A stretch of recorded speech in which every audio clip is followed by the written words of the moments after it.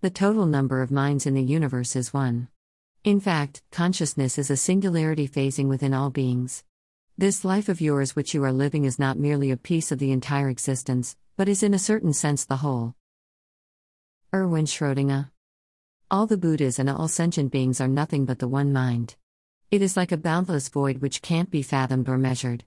It is only necessary to awake to the one mind, and there is nothing whatsoever to attain. This is the real Buddha. This pure mind, the source of everything, shines forever and on all with the brilliance of its own perfection.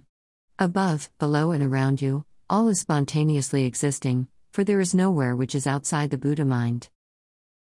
Huang Po. I like to experience the universe as one harmonious whole. Every cell has life. Matter, too, has life, it is energy solidified. Albert Einstein. Love is the universal mind, the soul and the wisdom behind all living beings, systems and intelligence. Dr. Churchill. Yours. Dr. Churchill. P.S. Billions of years ago, you were a Big Bang. You're not something that's a result of the Big Bang. You're not something at the end of the process. You are still the process.